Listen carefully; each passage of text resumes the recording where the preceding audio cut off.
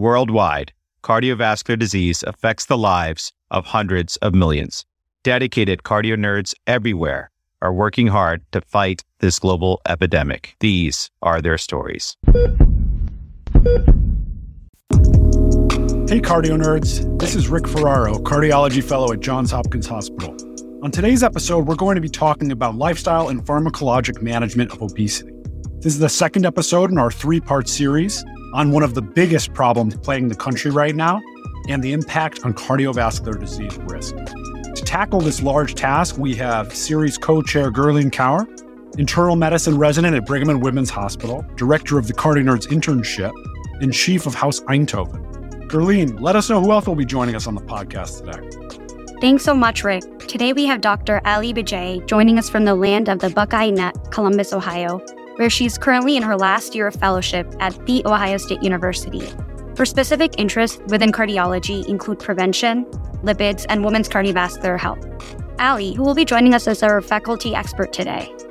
Thanks for the wonderful introduction, Gurleen. I'm super excited to join all of you for this episode. I have the pleasure of introducing our faculty expert, Dr. Ambarish Pandey.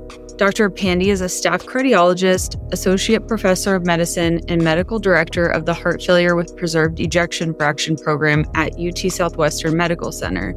Trained in clinical research, he has published extensively in the fields of preventative cardiology and HFpEF. Dr. Pandey earned his medical degree at the All India Institute of Medical Sciences before completing a research fellowship in nanomedicine at Brigham and Women's Hospital. He then moved to the big state of Texas for internal medicine residency and cardiology fellowship at UT Southwestern, where he also got a master's degree in clinical sciences. Dr. Pandey, welcome to Cardio Nerds. Thanks, Ali, Gurleen, and Rick. I'm excited to be here and talk about this important problem of obesity and how we can tackle them in the current era. So excited to be here on the Cardio Nerds podcast. Thank you so much, Dr. Pandey. We're so excited to learn from you. And let's just start off with a case from the Cardio Nerds clinic. So we have Mr. Sed Anturi, who is a 45-year-old male with no past medical history, a BMI of 29, and waist circumference of 115 centimeters. He works a desk job in IT, eats mostly top ramen and TV dinners for convenience, and does not do any dedicated exercise because he's been able to maintain his figure naturally. His HDL is 38, triglycerides 160, LDL cholesterol 120, and an A1C of 5.5%, and his blood pressure in clinic is 125/75. When you see him in clinic, you recognize several cardiovascular risks that are worth discussing. So Dr. Pandey, can you start off by telling us how obesity is defined and how does Mr. Anturi's waist circumference play into his obesity assessment? Thanks, Gurleen. So this is one of those cases that are not uncommon to us when we take care of our patients in primary care clinic or even cardiology clinic. And looking at this individual's vital signs and anthropometric measures, it's important to talk about obesity here. So the traditional definition of obesity is based on body mass index, and the cutoff used to define obesity is more than 30 kilogram per meter square. And in this case, Mr. Anturi has a BMI of 29, so he technically does not meet the criteria of obesity. He falls in the overweight range, which ranges from 25 to less than 30. And it's important to know that BMI, while most commonly used to define obesity, is a very crude measure of obesity, and the devil lies in the details of the other anthropometric parameters. And the most important factor in Mr. Anturi's case is the waist circumference, which I think was of 115 centimeters, and a waist circumference more than 102 centimeters for men is usually considered significantly higher or in the range of central obesity or excess central adiposity. So he does meet the criteria for having excess central adiposity or central obesity. And I think that is something that is really important for his overall and cardiometabolic risk, and something that we should focus on as part of his prevention program for reducing cardiovascular risk. Thank you for that informative overview, Dr. Pandey. It sounds like we should definitely be paying attention not only just to the crude weight numbers, but also waist circumference in our patients, as they both confer increased cardiovascular risk. There is an overwhelming amount of information nowadays surrounding lifestyle modification for obesity. Would you mind walking us through some current lifestyle recommendations for obesity? Yes, certainly. I think over time, as we see the burden of obesity grow in our society, it's really important to focus on the existing recommendations and existing lifestyle recommendations, particularly as our first line of defense against obesity. So the current ACC/AHA guidelines suggest that among individuals with obesity, we should target reducing caloric intake by at least 500 kilocalories per day. And for much higher obesity ranges or with severe obesity, you can also think about more severe caloric restrictions.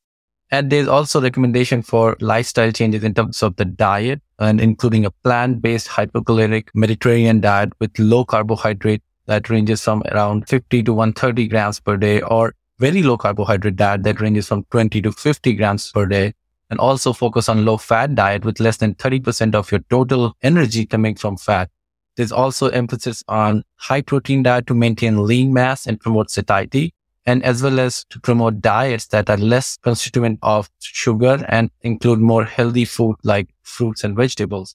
There's also a lot of focus, especially in the European guidelines, on intermittent fasting and time-restricted eating, although the benefits are largely driven by caloric restriction that you achieve through intermittent fasting and time-restricted feeding as well. And overall, more important than any one diet or feeding pattern, it's really important to focus on the dietary principle to which one adheres. And in that regard, a plant-based diet rich in whole grains, vegetables, fruits, nuts, fiber-rich foods, while replacing saturated and unsaturated fats and reducing salt and sugar intake, especially from sugary beverages, is kind of the overarching theme of the prevailing lifestyle modification.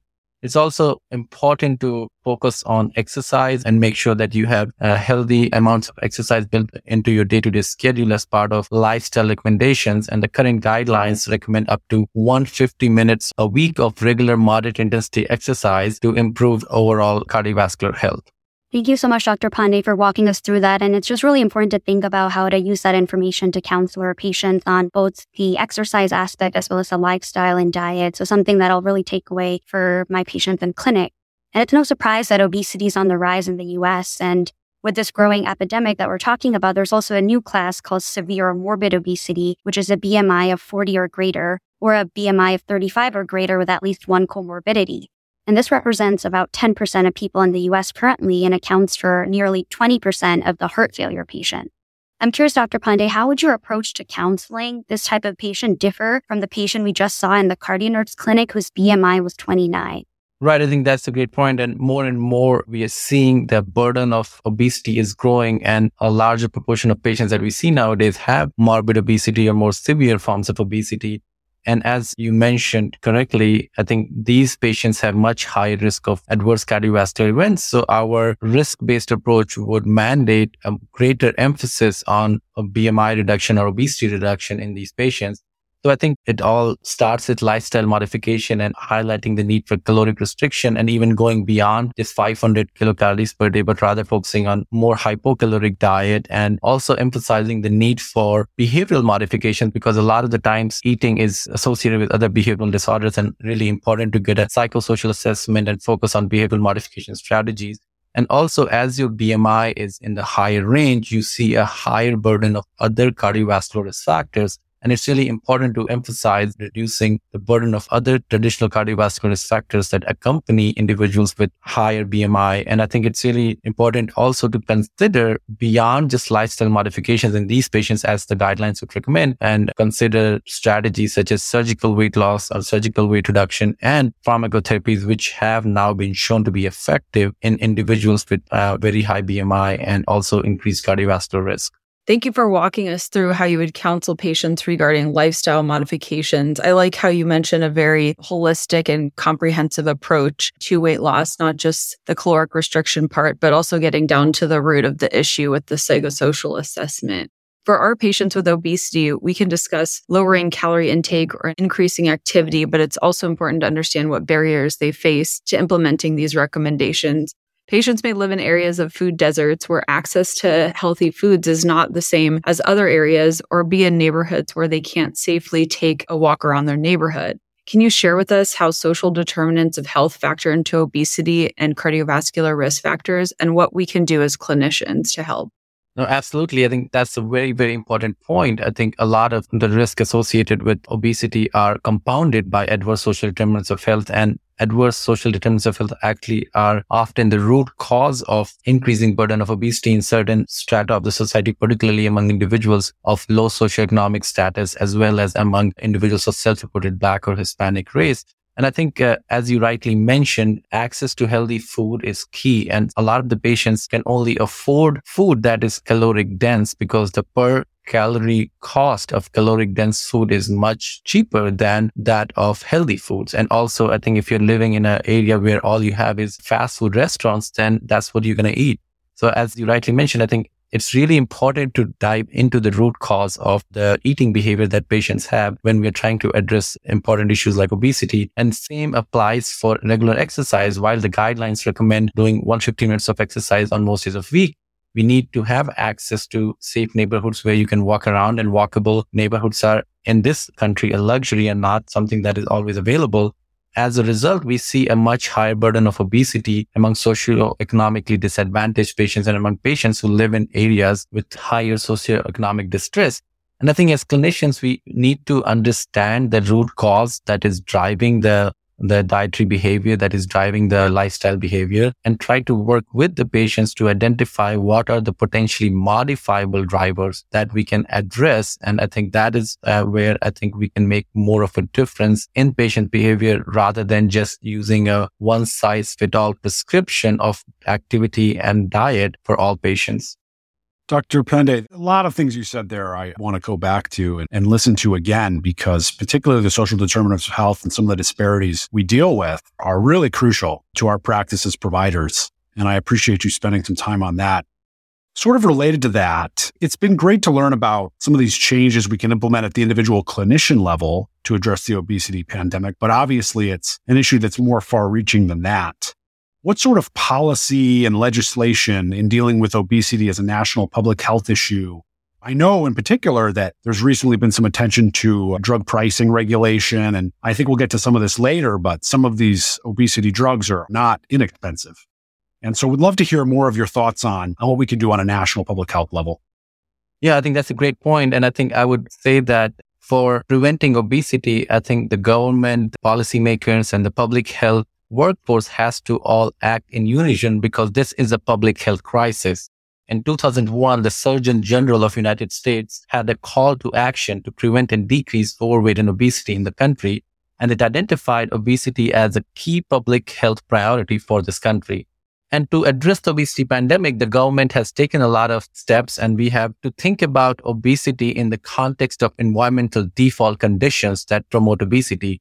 And as humans, we are heavily influenced in our behavior by the default conditions in our environment. And several health policy approaches have been implemented to tweak or modify these default conditions. And these range from, for example, taxation on unhealthy food and sugary beverages, putting a front of the pack traffic light nutrition labeling system on the food packaging, and the reduction of marketing of unhealthy foods and beverages to children. And as you know, beverages that have added sugar are one of the prime candidates for taxation and potentially modify obesity. They constitute over 10% of caloric intake nationwide, and they have almost no nutritional value. And some of the states have taken this onus on them to impose taxations on these sugary beverages, and that has resulted in a reduction in their uptake. And also epidemiological studies from cohorts like the cardiac study have shown that such policy changes actually led to a reduction in the risk factor burden and obesity.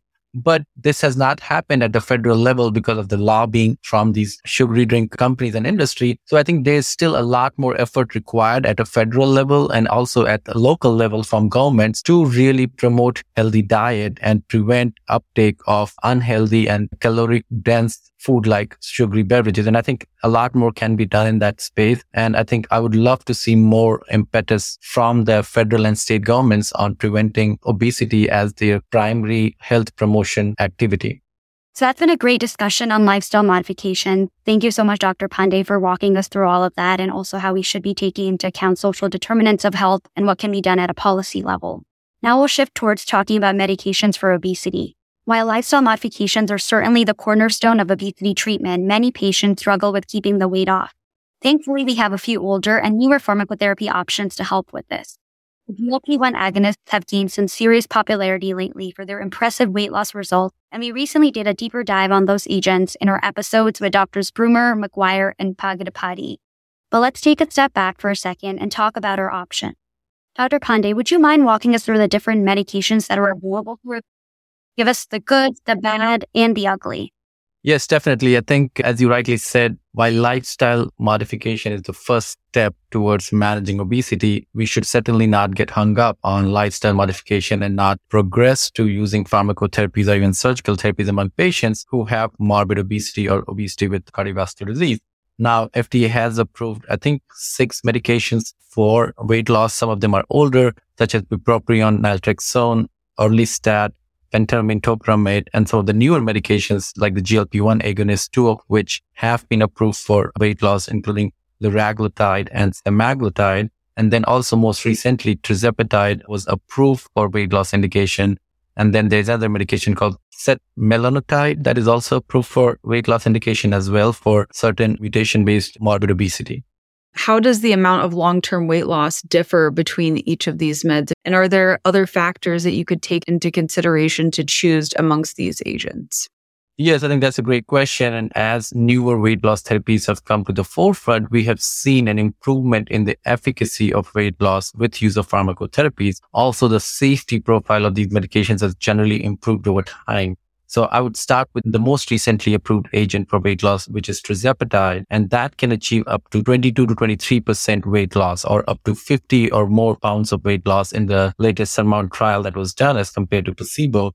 In contrast, semaglutide can achieve up to 16% weight loss. Liraglutide, the older generation GLP-1, can get up to 6% weight loss. And all the older weight loss agents like orlistat, phentermine, topiramate, and naltrexone, bupropion usually achieve anywhere between 6 to 10% of weight loss. And I would say that when you're considering prescribing weight loss medications in patients in the current clinical practice, I think the options that you're going to be choosing from are mostly going to be semaglutide versus tirzepatide, because those are the most effective in achieving weight loss and maintaining weight loss, and also have most favorable side effects. And as we have seen over the last couple of weeks, have potential cardiovascular benefits that go beyond weight loss.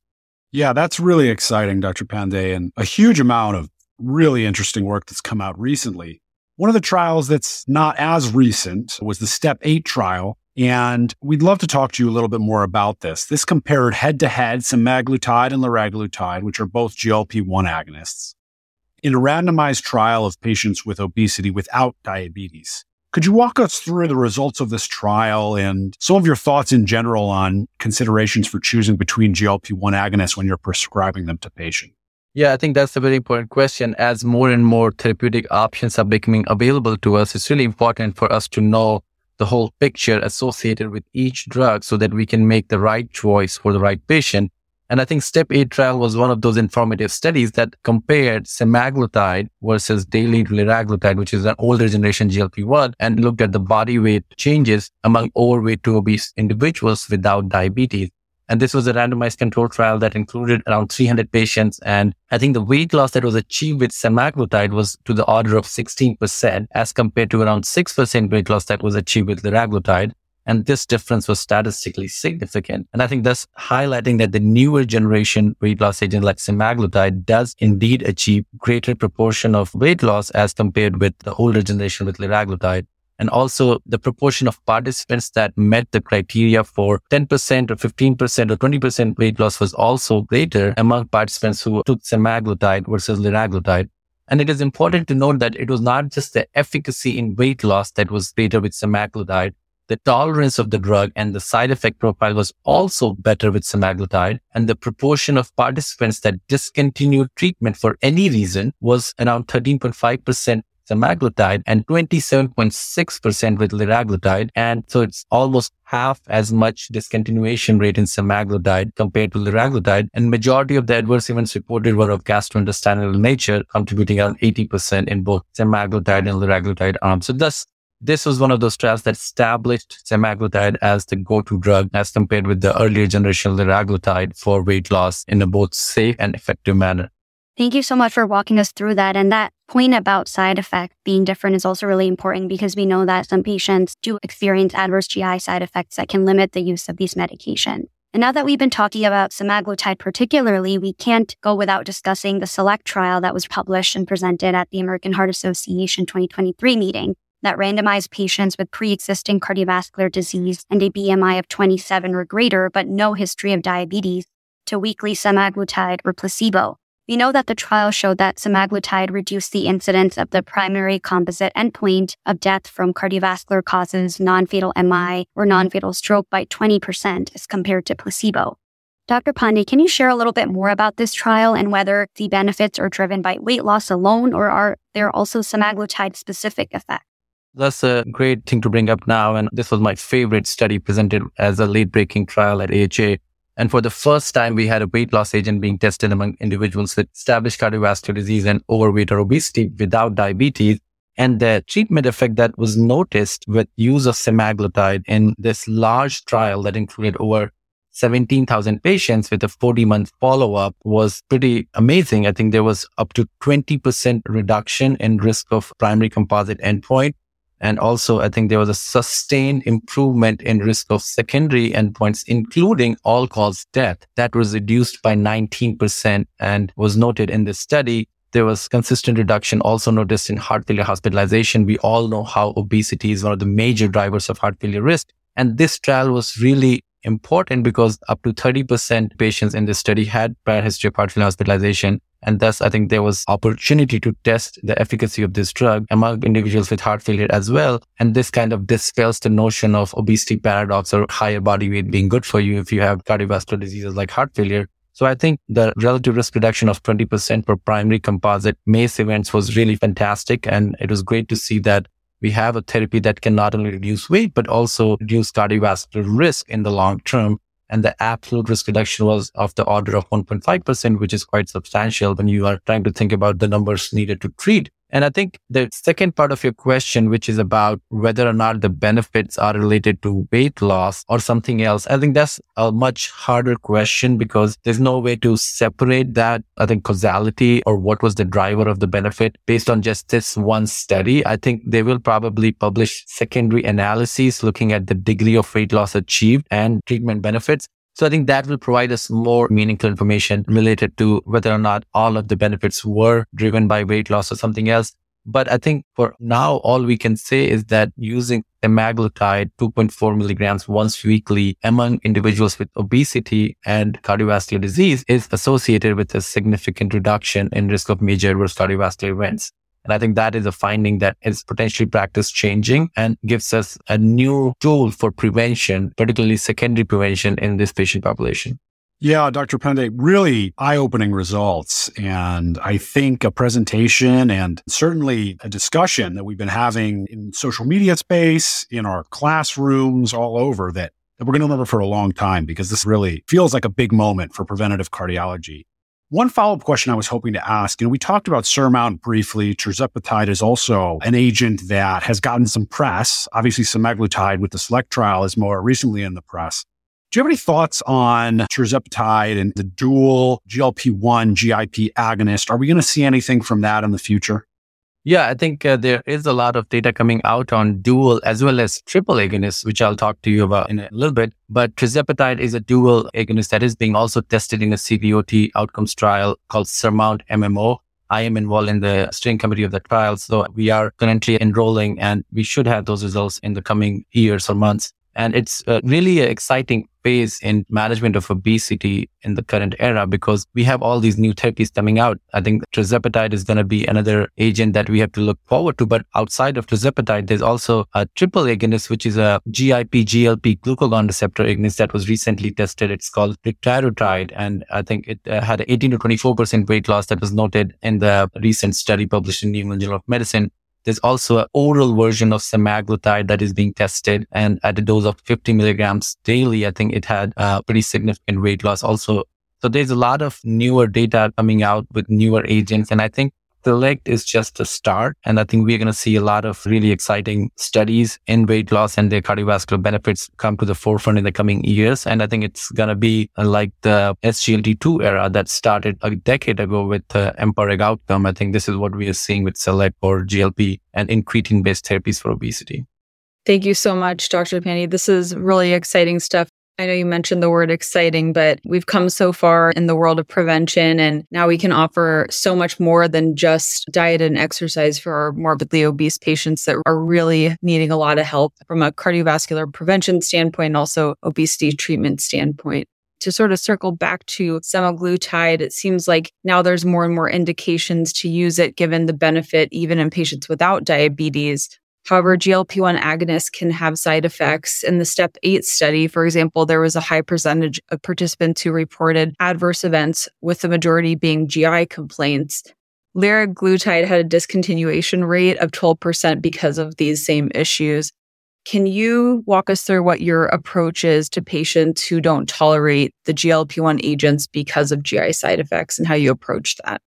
Yeah, I think that's a very important consideration when it comes to using these drugs in a clinical practice. And I think even in the SELECT trial that was just published, I think the discontinuation rate for adverse events was around 16% in semaglutide and I think 8% in placebo. So I think it is an important factor in use of these drugs. And when I use semaglutide, I start at the low dose and I gradually up titrate the dose over a period of time and try to get to the highest tolerated dose. I think that's what's most important. And I think you have to keep a close eye on the patient's symptom and you have to prepare them about potential side effects or the mechanism through which the drug works. You have to let them know that it works by inducing early satiety and you will feel full with less food. And I think you will expect some gastrointestinal discomfort. And I think that once patients are more aware of what to expect, I think the discontinuation rates are lower. But I think a lot of it also depends upon dietary and nutrition counseling and counseling about eating small portions of food and other dietary behavioral changes that are really important along with the medication initiation. So I focus a lot on starting at a lower dose, up titrating slowly, dietary counseling that has to accompany initiation of these therapies, and I think follow up to make sure that we are able to address the questions that patients have about whatever side effects they're encountering and can assure them that the side effects usually go away as you continue to be on the therapy. But also in cases where we are not able to tolerate the drug and I think the side effects become significant that may lead to discontinuation, I think going down on the dose is one strategy that can work, and also switching the classes. And I think you can switch from semaglutide to tirzepatide. I think that is also something that you can consider. Now tirzepatide has been approved for obesity indication as well. So that gives you another option. So I think there are a lot of strategies that you can adopt. I think the key is to just make sure that the patient is aware of what to expect. And I think as long as we do that, I think we see greater acceptance and tolerance to these therapies as we start them de novo in these obese patients. So let's switch gears and dive into another case from the CardioNerds clinic. Miss Addie Pose is a 46-year-old female with HFpEF and has a BMI of 36. She's on spironolactone and furosemide. Dr. Pandey, can you share with us how her HFpEF diagnosis impacts your decisions on which obesity medications to start, if any? Yeah, I think that's a great question. And your CardioNerds clinic looks a lot like my clinic, as I just had my HFpEF clinic earlier today. And this is not uncommon. I think a burden of obesity in HFpEF patient population is, I think, reaching 70 to 80% or more. And I think it's really important to address obesity as a risk factor and a potential driver of HFpEF disease progression.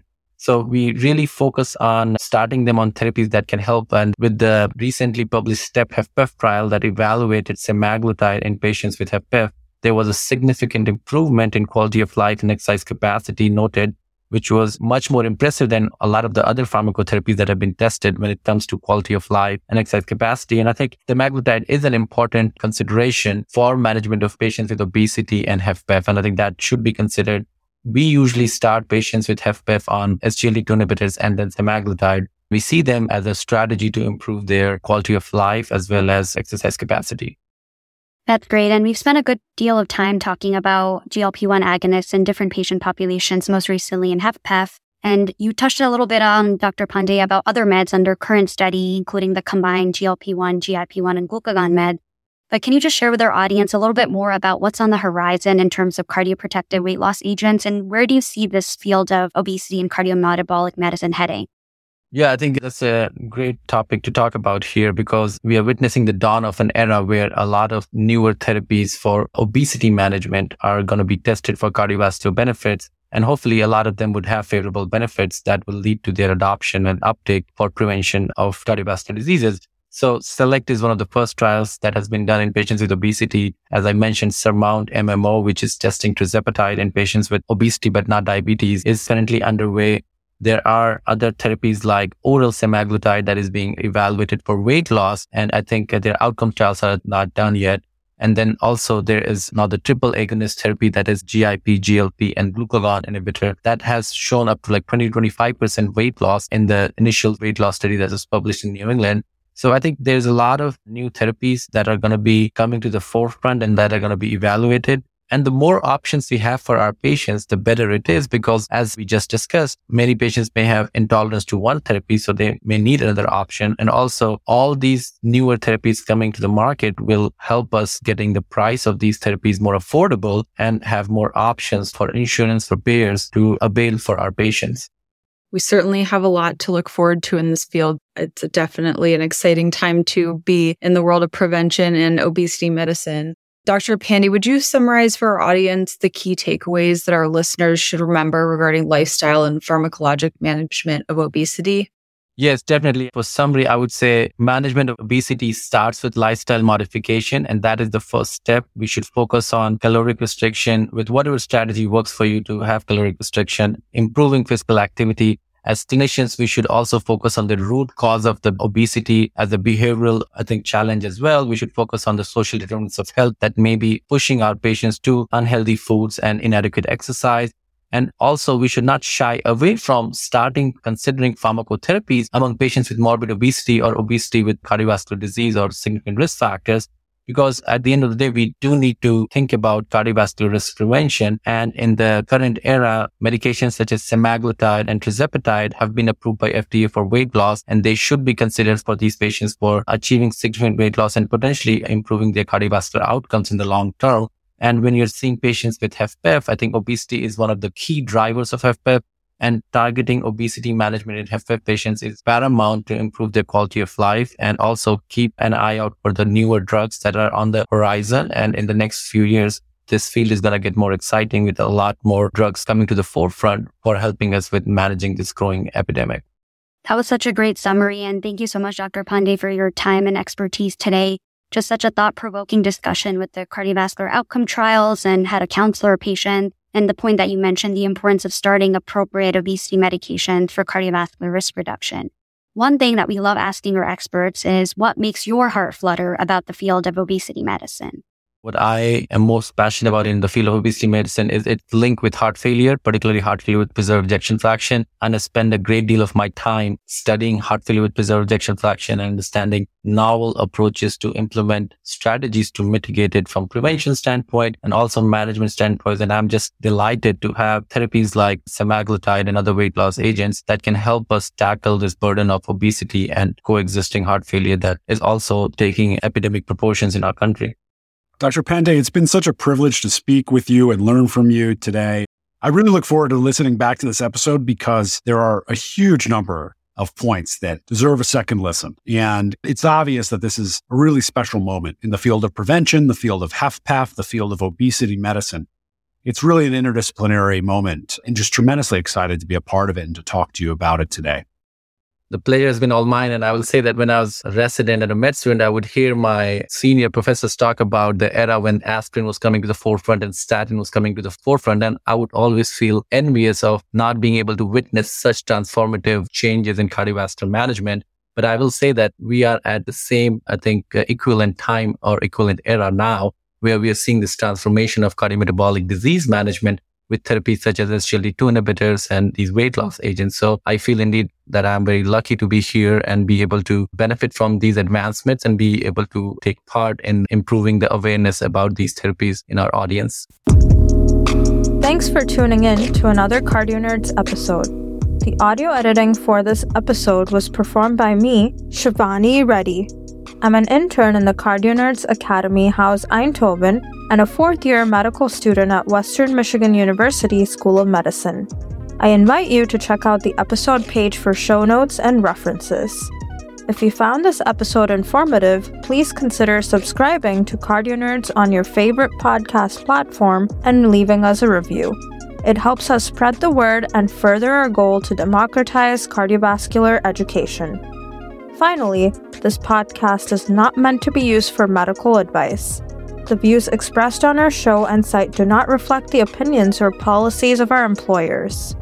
All Cardio Nerds content is planned, produced, and reviewed solely by Cardio Nerds. Stay tuned for more engaging conversations and explorations in our upcoming episodes. And team, one last thing. This episode is produced in collaboration with the American Society of Preventive Cardiology with independent medical education grant support from Novo Nordisk. And now, it's time to make like an S2 and split.